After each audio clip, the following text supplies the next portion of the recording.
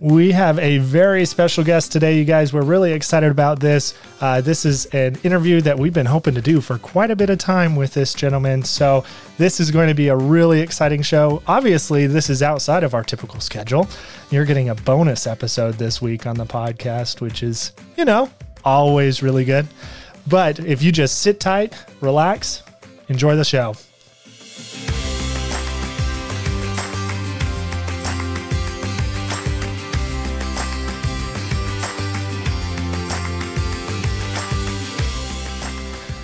Welcome to this very special bonus Pretty Happy Podcast episode. My name is Sam. Unfortunately, Sarah, my wife, is not able to join us today, but we are the parents of Zoe, a child with Rett syndrome. And like I mentioned at the top of the show, we are excited for this very special interview that we have with Dr. Alan Percy. And Alan Percy has been a leading researcher in Rett syndrome, in helping us figure out what Rett syndrome is, how we can help individuals who are dealing with it, and even beyond Rett syndrome. He has done a lot of work in helping with Rett-related syndromes as well, and helping individuals manage that. So, Dr. Percy, thank you so much for coming on the show today.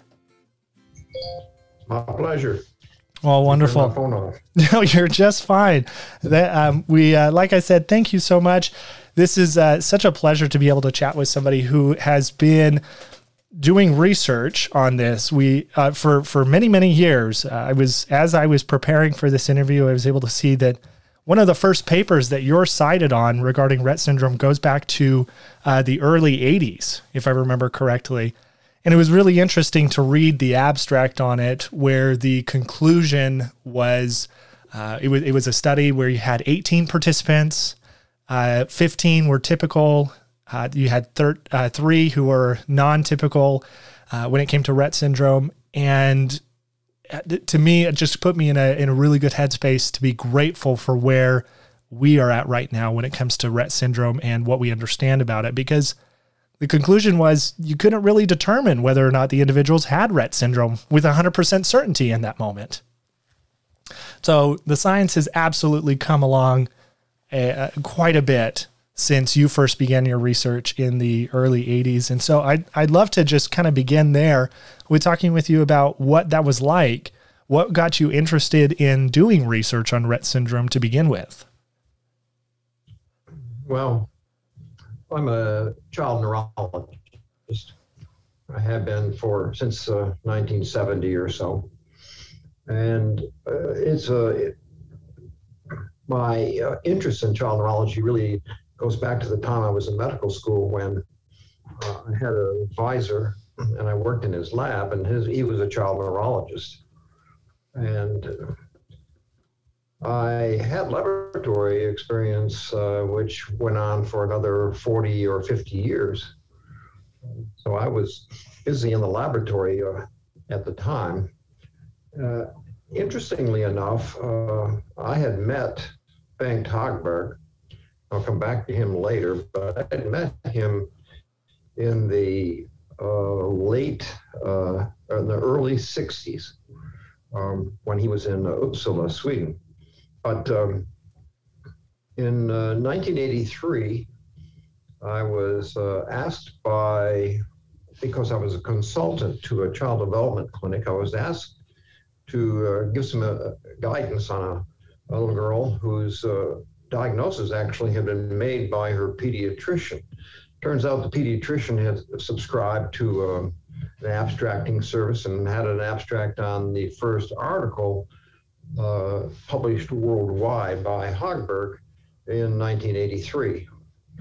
And so through a series of events, I arranged to make a home visit to this family and saw this little girl, and she clearly met all of the features that Hagberg described in the article. So if we go back in time, it turned out that Bengt, whom I came to know very well, I spent a year in sabbatical in the late 80s in Sweden, and I saw him at least every other week at a conference. But in the late 50s, he and Andreas Rett, were both seeing girls who turned out to have Rett syndrome. Um, they had different behaviors. Um, Andy Rett captured about 25 girls and young women, and he wrote them up in the Vienna Weekly Newsletter in German. So you can see, first of all, it's a weekly newsletter. It's in Vienna. It's not widely circulated, and it is in German, not read by many people. Hogberg, on the other hand, made notes, put things up on the shelf and said, I'll get back to it later. You fast forward to the late 60s, early 70s, he among other child neurologists in Europe, organized a meeting of child neurologists from around Europe. And during one of those meetings, the subject of Rett syndrome came up. And he said, well, I have all this information, but it didn't, my patients didn't exactly match what Rett was seeing, because he was finding elevated blood or serum ammonia levels in these girls, and we never saw that. Well, it turned out over the course of time that the machine that they were using in Vienna at the time either was not calibrated correctly, or the blood samples weren't handled properly. So about a third of these girls had elevated ammonias. When Hochberg became aware of that, he said, we got the same issues. So he, along with a child neurologist from Paris, who's world famous, and two from Portugal, published this paper in 1983 in the Annals of Neurology, which is a highly regarded journal and is read internationally. And at that point, Rett syndrome became a worldwide diagnosis. Now, the point you made earlier was that it wasn't easy to tell who had Rett syndrome because there was no mutation associated with it at that time. Because Rett syndrome occurred essentially in girls, with rare exceptions, it must have been a genetic disorder. It could not be related to an infectious process. Nothing like that would pick out only females. So when I had this girl in the clinic, I brought a number of child neurologists in and discussed this. And interestingly enough, about half of the child neurologists at Baylor, because I was at Baylor at the time, said, well, I think this could be something. And the other half said, nah, this is just serendipity. It's a coincidence. Interestingly enough, Hagenberg to some extent, but Rett in particular, was told the same thing, that he was nuts, that this wasn't a real disorder. He was making it up. But it certainly was real to the individuals afflicted with it and their families. That's correct. So we started a clinic then in 1983. That was actually the end of 83, so 84. And there were two people involved, particularly Dan Glaze, who's just retired, and Huda Zogby, who was just finishing her training. And I talked to Huda and urged her over subsequent years, even though she was doing a fellowship on another disorder in genetics, I said, you need to continue to consider genetic abnormalities in this disorder. So for the next 15 years, her lab did work on that to some extent, and in 1999, they proved that there was a genetic disorder associated with the gene, which is shorthand as MECP2. That I could tell you what that means, but it's not that important. Yeah, definitely. So we have begun to follow girls with Rett syndrome and recognize, one, that they were very small, Two, that they had an abnormal head circumference that decelerated after they were born. So head circumference increases in a known rate, but it doesn't. There is a decline in the rate of decrease normally. In Rett syndrome, it decreased faster than you would anticipate, particularly in the first couple of years of life. By the time I left Baylor and came here to UAB, University of Alabama at Birmingham, we had about 150 girls or women that we were following. And one thing that we noticed was that, and there's no credit on us, it's really credit on the families and medicine in general, that the care associated with these girls had improved dramatically compared to what was provided at the time that Hogberg and Rapp were first seeing these girls. So that was one of the first studies we did, was to look at the survival or longevity in Rett syndrome, where we showed that in a large number of girls, survival is over age 50. Now that's not normal compared to the quote normal female population, but it's much better than was found out in Rhett's initial population, where out of these 25 or so girls and women, only one person was still alive at age 25. Wow. So that's a dramatic difference. But there was a difference in the approach, difference in medical care, in approach to nutrition, in approach to the scoliosis, where now about 20% of the girls that we see have surgery for curvature when it's necessary. Yeah. 85 or 90% will have some degree of curvature. Yeah. Well, and so going back to what you were saying about just the general medicine, I'm assuming at the time that Andre Rett was making these discoveries and following these 25 females, were they doing much in the way of placing G-tubes for nutrition? Were they doing anything to assist with that? I can't answer that specifically. Yeah. But I would doubt very much that kind of treatment was used at that point in time. Mm-hmm. We are aware that even in that time, the stigma of having a child with any developmental disorder, but particularly with Rett syndrome, was so significant that the families just broke apart, and in some cases the girls were ignored or essentially denied what you would normally understand to be appropriate general care. Yeah, most definitely. We had an interview with an occupational therapist at an episode that we released a few weeks back. And one of the things that we talked about there was the history of occupational therapy, which it really began to take hold following World War I. And we didn't specifically relate it to World War I, but I began to associate it with that because there was quite a bit of discussion about shell shock, what we now know as PTSD.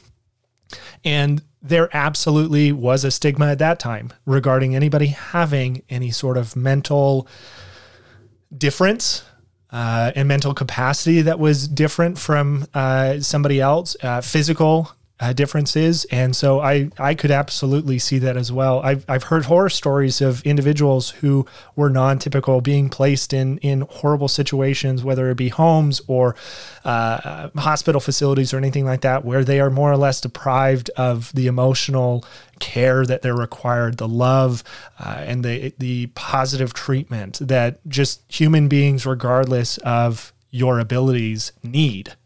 And so it sounds like what we're running into right now, or at least what we've run into with Rett syndrome over the past 30 years, is a change in culture that has also benefited individuals with Rett syndrome to where they are able to live a full extended life. Like you said, not to the extent of a typical individual, but to be able to live to 50 with all of the issues that they may run into is rather impressive.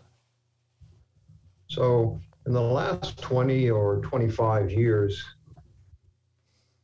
we've noticed a major difference in approaches and in the natural history study, which we had here in the U.S. from 2003, although we first began enrolling individuals into that in 2006, we've noticed that in this country, 97% or more of the girls with Rett syndrome were living at home in their biological home. Mm-hmm.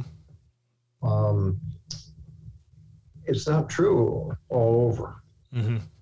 That is just not true. And certainly the care and guidance you get at home, particularly in the first 20 or 25 years of life, is crucial for the development of any individual. These girls and women have a definite emotional construct. They relate to their parents and to their siblings in a very close way, not normally, Mm-hmm. because they don't interact or don't communicate, but there is a social interaction. And we found that in many families, particularly when the brother or sister goes off to college, or the brother and sister or sister gets married, the girls actually go into a depression. Mm-hmm. Because part of their life has been extracted from them and they don't understand what exactly has happened. So we encourage girls in school to be in resource classes, whatever they need, but also to be in a normal classroom environment during things that are more social in nature, such as music or reading a book, or art, things of that nature, where they can participate just as well as anyone. And we have many, many stories of girls who, when graduate from high school or finish high school, continue to be close with their classmates in high school.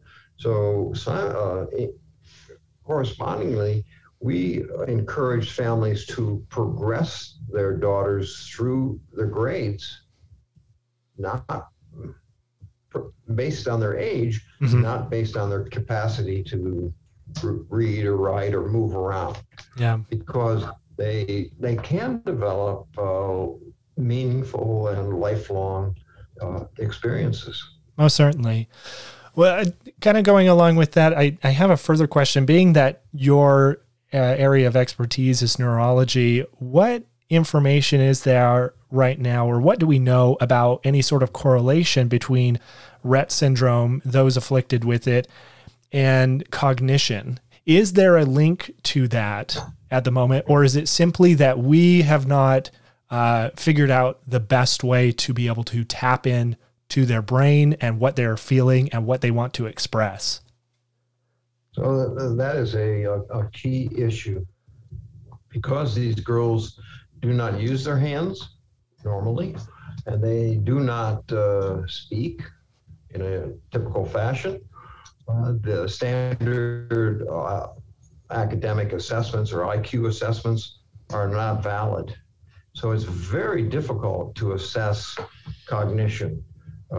If you go on what they do, Mm-hmm. certain whatever psychometric study you may, test you may use, they're very significantly impaired based on that information. But we hear stories of girls who have iPads, work with iPads, for example, or the video programs. Yeah. And some of them can make very meaningful interactions with it. And some are said to be able to read and to compose thoughts based on their ability to interact with this machine. That is one area that simply has not been studied to the extent that it could be. Mm-hmm. That is well beyond my capacity, but it could be looked at. However, there's nobody funding that. Yeah.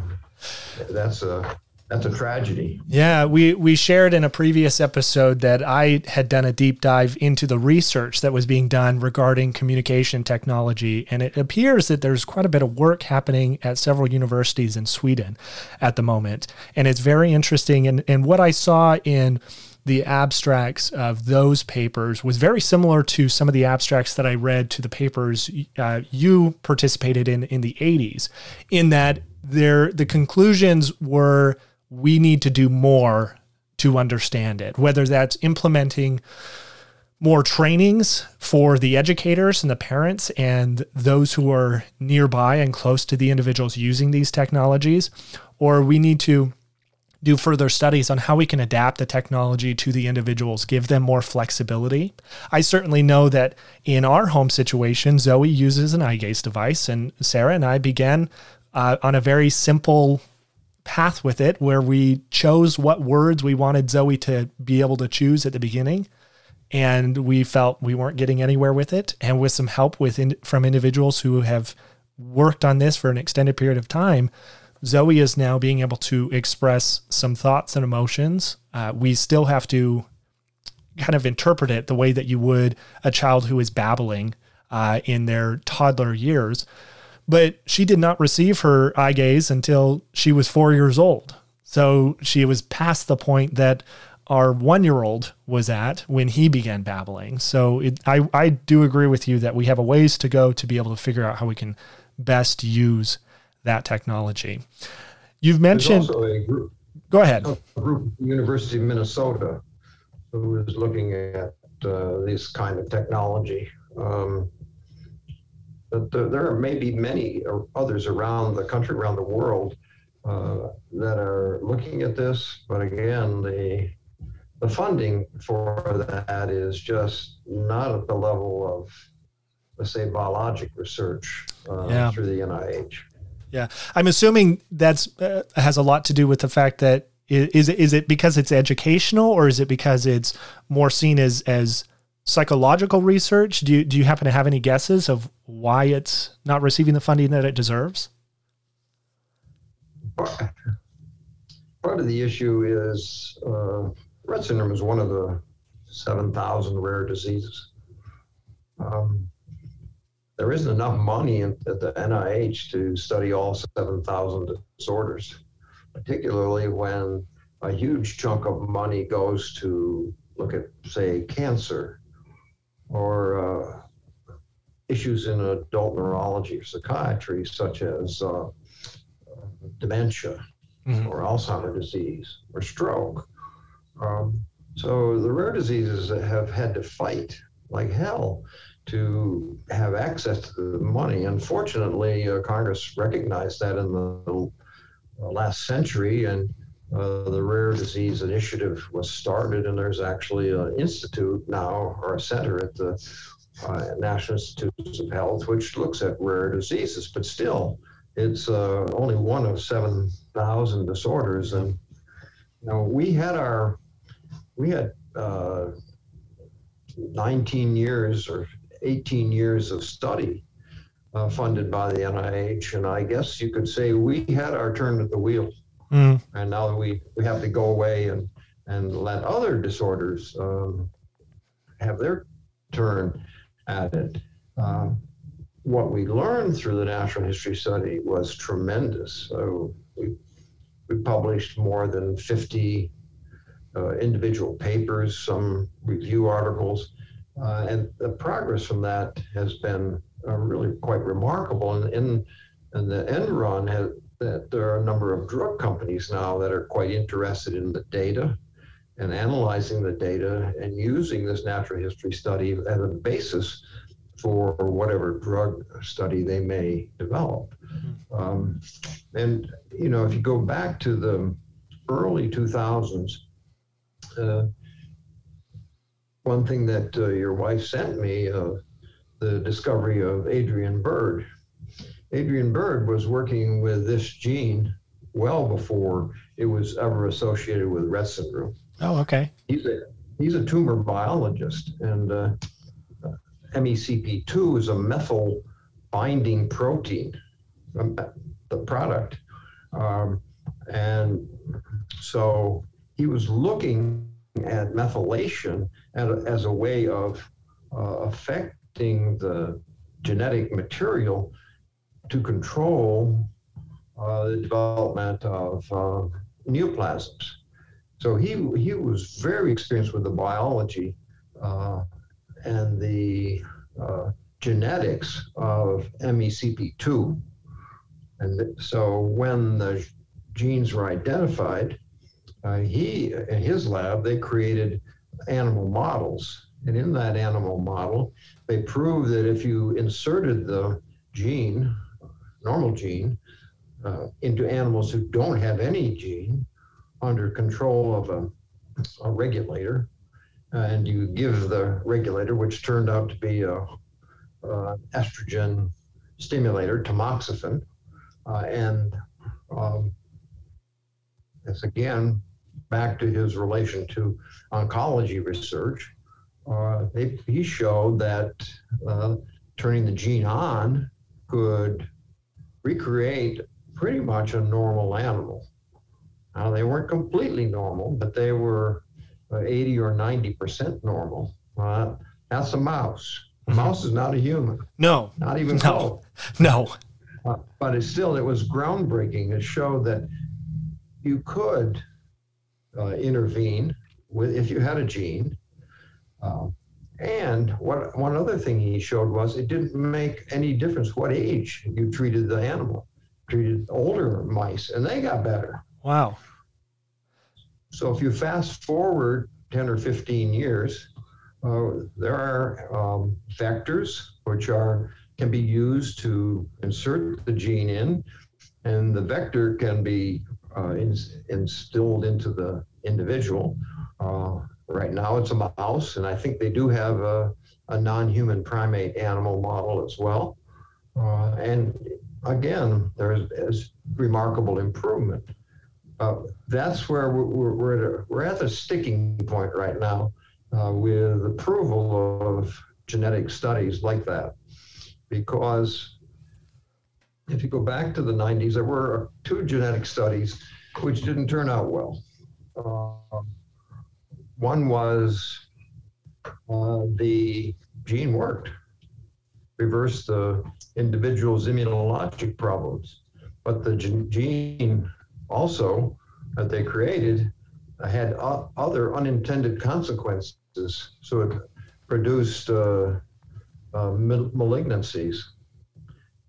And then there was another study in which a boy died, or a teenager or a young adult died as an early recipient of the gene.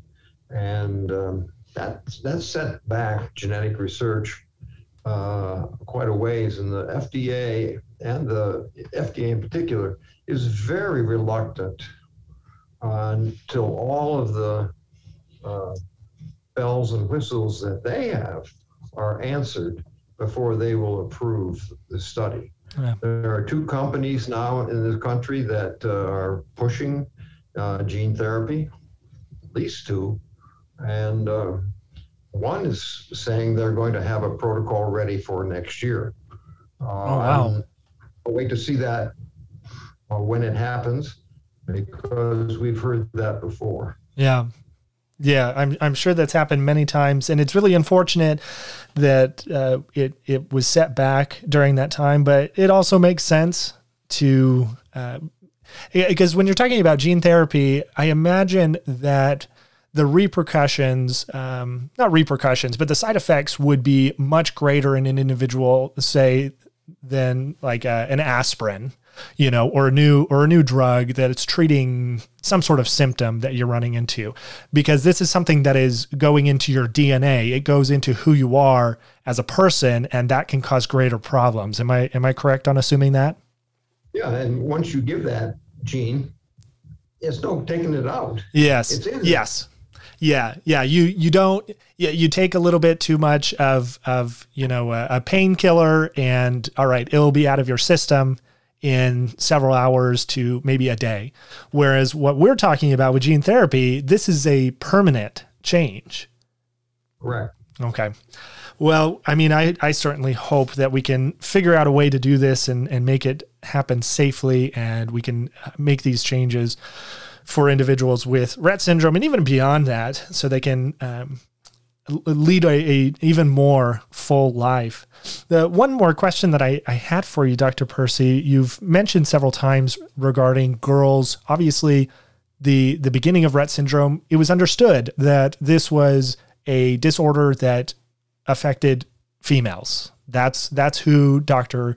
Rett was working with. The studies that were being put out throughout the 70s and 80s, what I've seen, it's really focused on females. When was it that that the scientific community became aware that Rett syndrome was also afflicting males? So if you go back to the first clinical criteria, and they're very, very short, very specific. The first criteria said female sex. Well, that's a self-fulfilling prophecy. Mm-hmm. You will never have a male.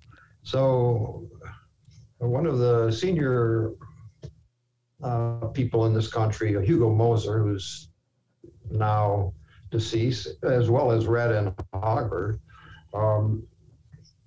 we put together a revision and we eliminated the sex requirement. So people began to look at boys.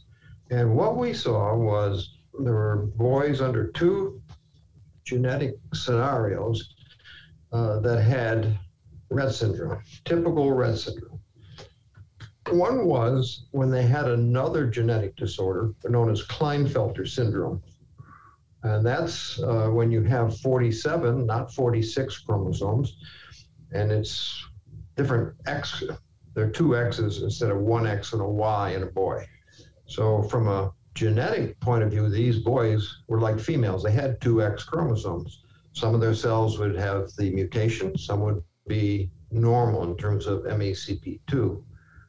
That was one group. And then there's a second group in which the boys had a mutational event after the conception, but very early in their life.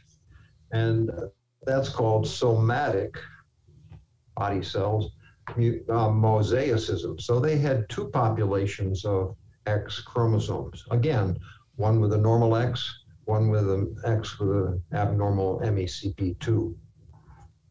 You take those boys aside, and there are probably 10 or 20 that we know about, and probably many more, but only 10 or 20 we know about. But 3 years ago, Jeff Newell and I and the group, we wrote a paper about MECP2 mutations in boys. And we had 30 boys that we collected or enrolled in the natural history study. One was a boy with somatic mosaicism. 17 or so of these boys had mutations, which are also seen in girls with Rett syndrome. They didn't necessarily meet the criteria for Rett syndrome. Some of them were very seriously ill early on. They didn't breathe properly. And in many cases, if they didn't have a ventilator, they would die. Then there were other boys who had mutations that do not occur in girls or do not cause a disorder in girls. And they had really mild developmental disabilities. So they were on the other end of the spectrum, mildly affected, but clearly not normal, and they had mutations in MECP2. And then we had boys who looked like, sort of like Rett syndrome, but they were a little bit different. So Jeff invented the term male MECP2 encephalopathy. And we know that we knew those 30 boys. Subsequent to that, we presented the data to the group organized by the International Rett Syndrome Foundation, and there's a large crowd on the call, and it turned out we found another 60 or more boys with mutations in MECP2 and the same array of disorders.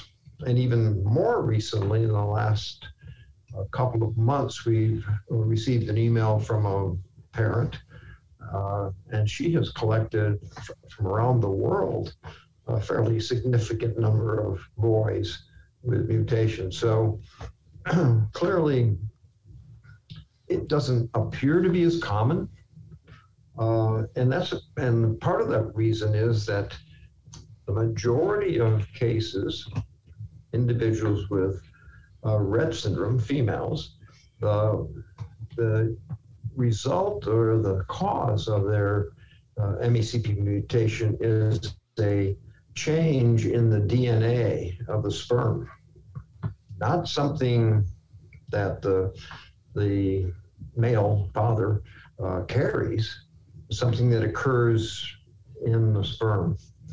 Well, that man can only give his X chromosome to a female. He has to give his Y to a male. So you're limiting the number of individuals who would have a mutation. There are situations where a woman would have a mutation in MECP2, but for a variety of reasons would be essentially normal or completely normal. But she can then because she carries the gene, she can transmit that gene to both boys and girls. And we've known that to happen.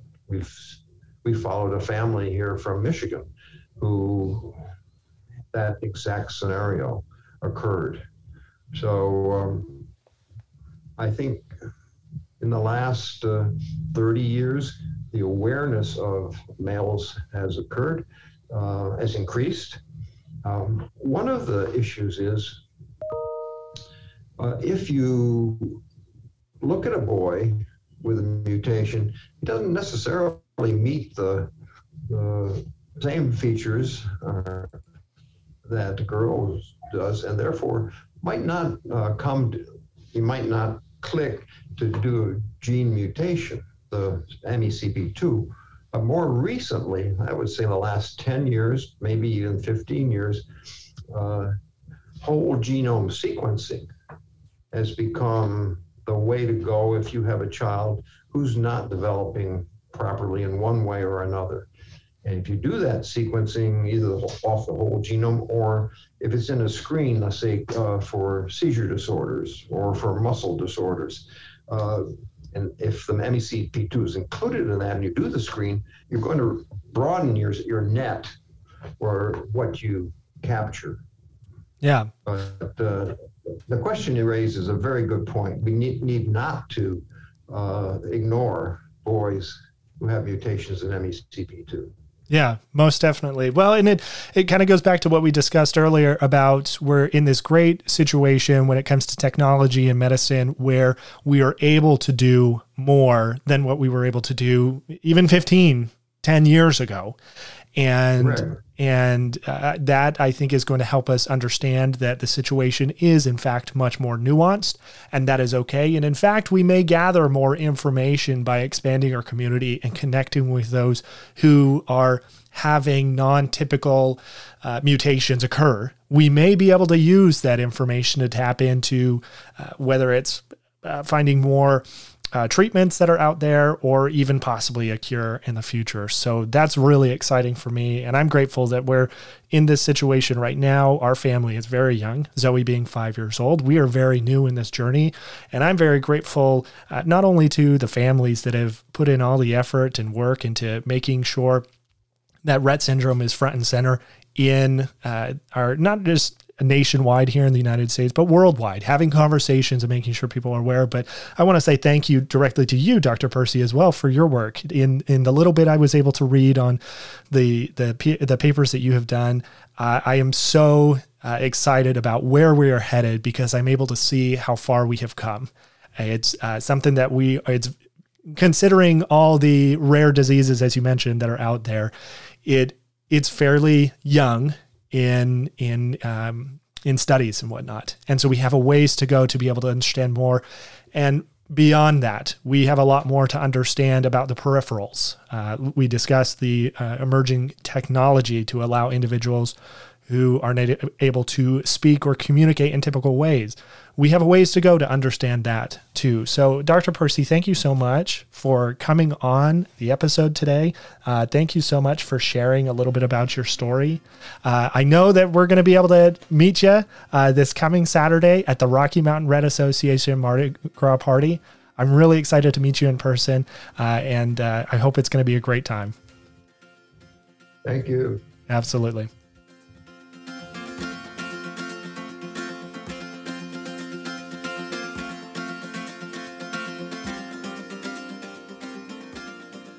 I want to say a big thank you once again to Dr. Percy for not only coming on the podcast, but for all of the work that he has done in researching Rett syndrome, encouraging others to research Rett syndrome, and being an advocate for making individuals, scientific community, whatever it may be, aware of the importance of helping those with Rett syndrome find support. He is an absolute wonderful wonderful researcher. Caught myself there. He's a wonderful researcher, but he's just a wonderful person, and he's been a great resource as well. The amount of time he has spent on this is just incredible. And so I am very excited to be able to hear him speak a bit more on this Saturday, March 5th, at the Rocky Mountain Red Association Mardi Gras fundraiser. If you haven't already purchased tickets for it, what are you waiting for? Head over to their website, rmret.org. That's rmret.org, and you can buy a ticket to be able to attend. Now, those of you that are here in Colorado, in Utah, in Wyoming, in Nebraska, if you are nearby, we hope to see you there. Myself and Sarah, we are going to be there. We're excited for this great event. It's going to be a lot of fun that evening. But for anybody who's living a little bit further away, if you're not able to attend in person, guess what? There is a virtual portion. And yours truly is going to be hosting that wonderful event. So I'm really excited about that. Be sure to purchase your ticket. And the great thing about doing it virtually is you can purchase one ticket for the entire household. So if you've got a family of 5 that want to participate, you can have the whole family come together at one household and participate in this virtual event. It's all for a good cause. The Rocky Mountain Rett Association is celebrating 10 years of the Rett Clinic at Children's Hospital here in Colorado. This is a phenomenal milestone. And through the hard work of the Rocky Mountain Red Association and its associates, and of course, Children's Hospital, they've been able to support hundreds of individuals with Rett syndrome, as well as their families. They've been able to provide answers, and they've been able to help families navigate what it really means to have Rett syndrome. I know that for Sarah and I, when we first received our diagnosis, we had a neurologist, wonderful, wonderful neurologist, who just didn't know what Rett syndrome was and how it affected Zoe.